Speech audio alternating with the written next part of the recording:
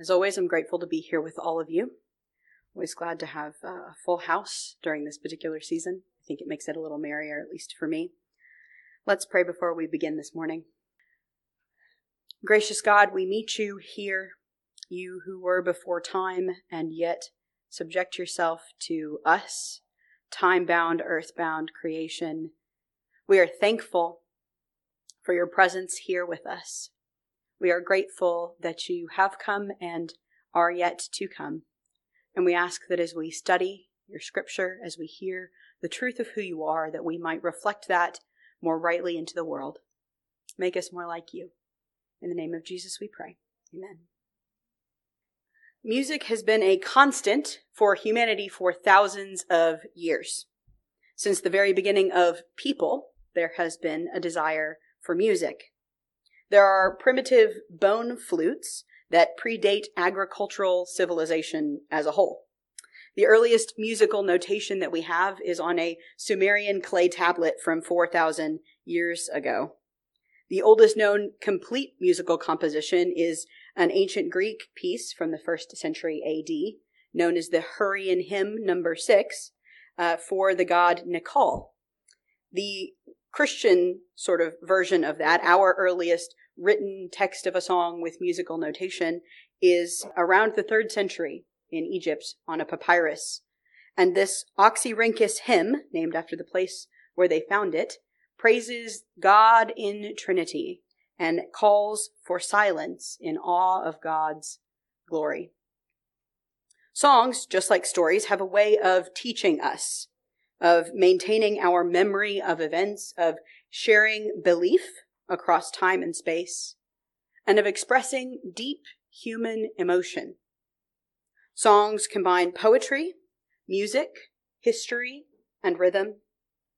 Often we sing and play and write songs out of genuine emotion, as if there is no way to keep what we are feeling contained within ourselves.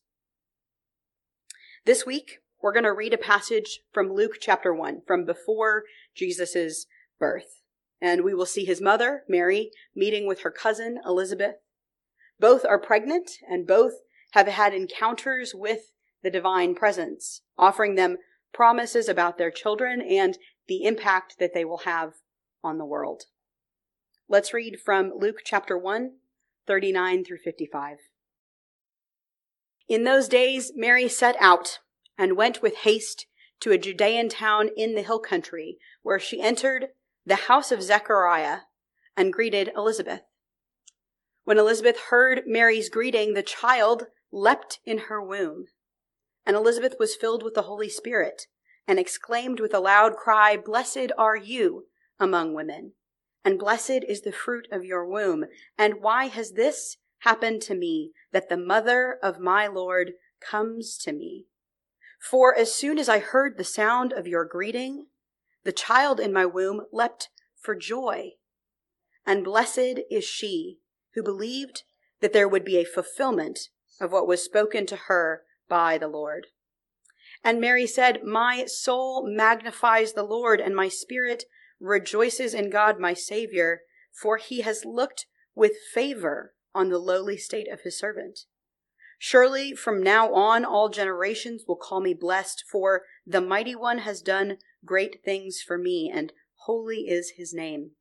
Indeed, his mercy is for those who fear him from generation to generation. He has shown strength with his arm. He has scattered the proud in the imagination of their hearts. He has brought down the powerful from their thrones and lifted up the lowly. He has filled the hungry with good things and sent the rich away empty. He has come to the aid of his child Israel in remembrance of his mercy, according to the promise he made to our ancestors, to Abraham and to his descendants forever." This passage is a powerful one in the narrative of Jesus' birth, and it contains echoes of 3 songs, or maybe one song sung in 3 different ways, in the past and the present and in the future. The first week of Advent, you may remember we talked a little bit about the time weirdness when we think about Jesus' coming in this season. We ourselves in this year think about Jesus' first coming in his birth and also his second coming yet to come. And we see some of that time oddity in this text as well. The many centuries of prophets who came before this year, before Elizabeth and Mary met in this hill country home, are not mentioned explicitly, the prophets who prophesied and wrote and spoke to Israel. But they are present. And we know that in part because of the presence of John the Baptist in the womb of Elizabeth, he who was the symbol of all of that Old Testament prophecy. We also hear the repeated theme of promise from both Elizabeth and Mary, which reminds us that this is not the first time God has promised salvation. This promise has been coming for a long time. Those who cried out for salvation and hope and justice from the very beginning were waiting, and that waiting is almost at an end. So before Elizabeth even begins to sing, we hear her song alongside the song of the prophets, whose waiting was not in vain. Then as Mary enters the home of her cousin and greets her, the child in Elizabeth's womb leaps for joy. Elizabeth is then filled with the Holy Spirit, the text tells us, and speaks, or more accurately sings, cries out, and prophesies in response to the presence of Jesus in Mary's womb. She blesses Mary, blesses the child that she carries, surprised and honored that the woman who carries God is in her home. In this moment, they are not speaking as cousins, but rather as servant and bearer of God. This is not about a visit from someone you love. This is about a visit from the divine. Elizabeth describes to Mary what happened when she came in the house, that the surprising prophesied child in her own body jumped for joy at Mary's presence. And Elizabeth's song finishes with a blessing, grateful that Mary would believe what God had spoken to her would come true. The centerpiece of this text, and perhaps of all of the birth of Jesus story, is the song that Mary sings, inspired by the presence of the Holy Spirit and her cousin Elizabeth, and overcome by the realities and emotions of this moment. The text doesn't tell us if Mary herself is overcome by the Holy Spirit, but we see the hand of at least two persons of the Trinity in this moment alone. She is reacting to God's presence, not just promised anymore, but now very real, becoming embodied, being knit together, sinew and bone, muscle and flesh, DNA strand. Mary begins by acknowledging God's status, magnified and glorified, far above humanity, and her own status as one who is a lowly servant. She affirms God's great name, God's mercy for those who fear him, for those who acknowledge the power of God. She describes that power, God's power, strong-armed and mighty. She speaks of God's eternal promise and God's work to care for the people. The song does not attempt to ignore the deep realities of everyday life. Mary lists the presence of those with influence over the lives of the vulnerable, those who are proud, those who wield power, those who are rich. In this song of Mary, they are not ethically neutral positions, but positions of threat to the community. And how does God deal with them, those who wield power and threaten the vulnerable? God scatters them, brings them down off their thrones, and sends them away empty. This is important, not just for Mary, who is herself poor and young, disempowered and humble, but also for everyone who has ever experienced oppression and shame, abuse, disadvantage by someone else. Mary affirms that the God she carries, who came to her, who is about to be a human, is a God not of the powerful, but of the people. This God comes as a fulfillment of the promises that have been made since the ancient times, a promise of mercy, support, and love. Mary's song of joy, of truth, of power, of glorification, and of justice says things will be better by God's presence among us, even when now does not look good. Within Mary's song, we hear several references to the generations, those who would come after her.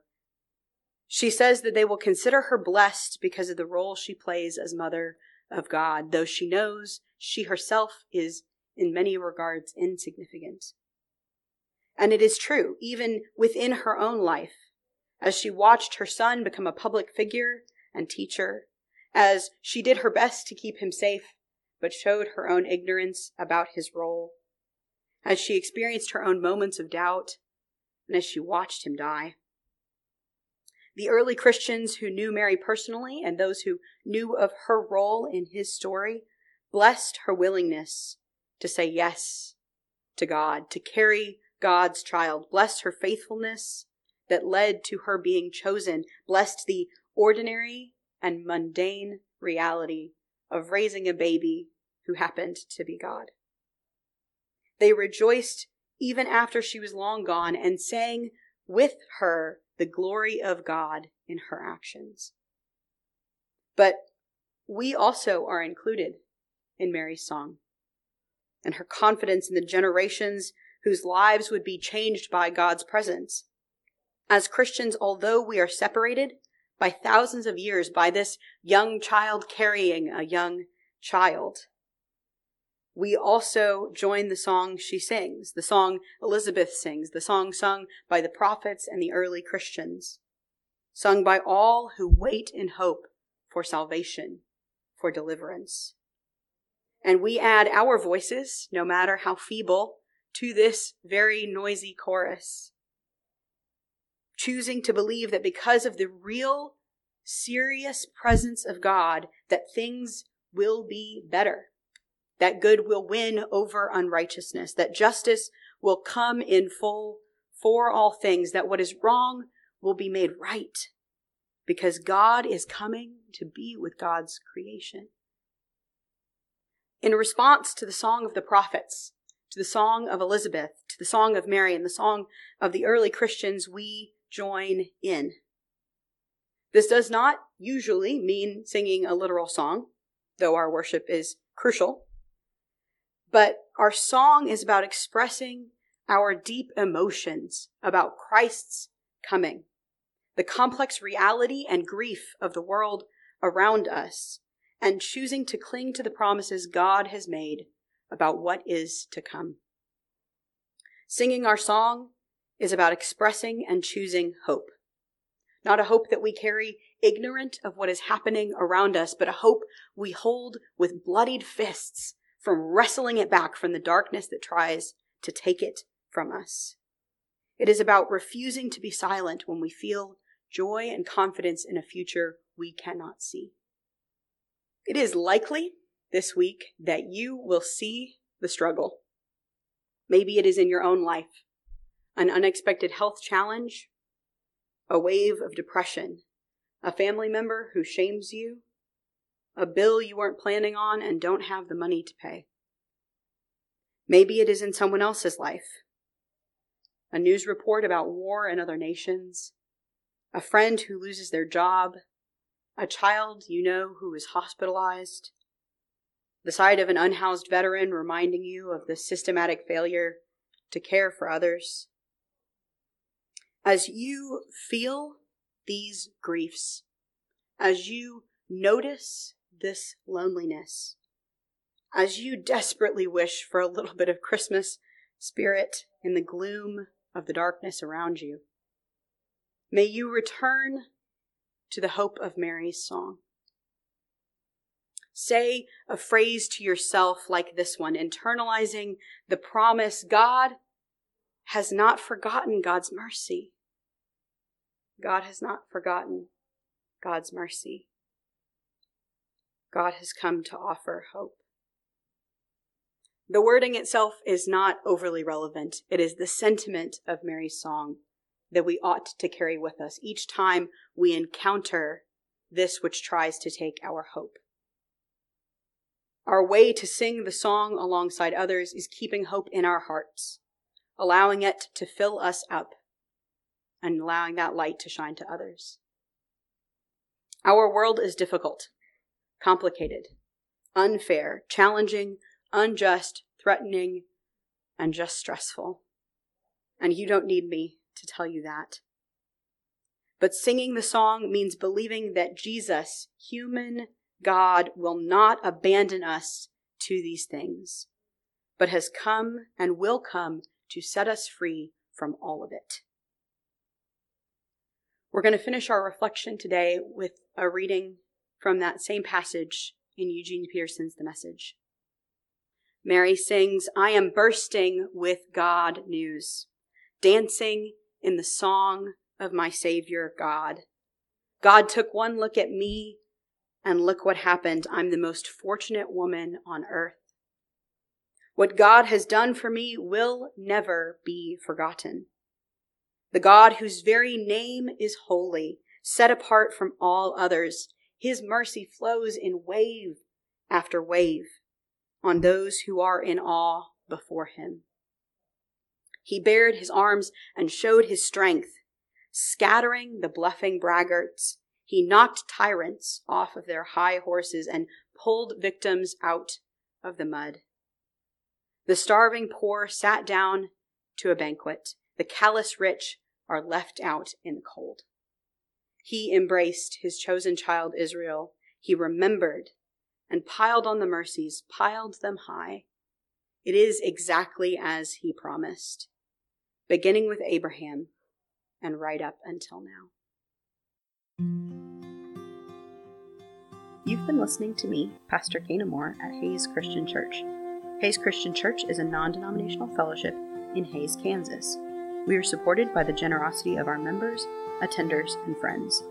The financial support we raise goes to projects which further spread the gospel to those who do not yet know Jesus, to those local, national, and international missions, and they help keep these podcasts free. If you would like to share a monetary gift with us, please visit our website at hayeschristianchurch.org and click on the donate button, or you may mail your gift to P.O. Box 1111, Hayes, Kansas 67601. If you have any questions, comments, or would like more information, we would love to hear from you. Simply go to our website and click on the Contact Us form. Thank you for your generosity, and may God bless you as you seek to follow him.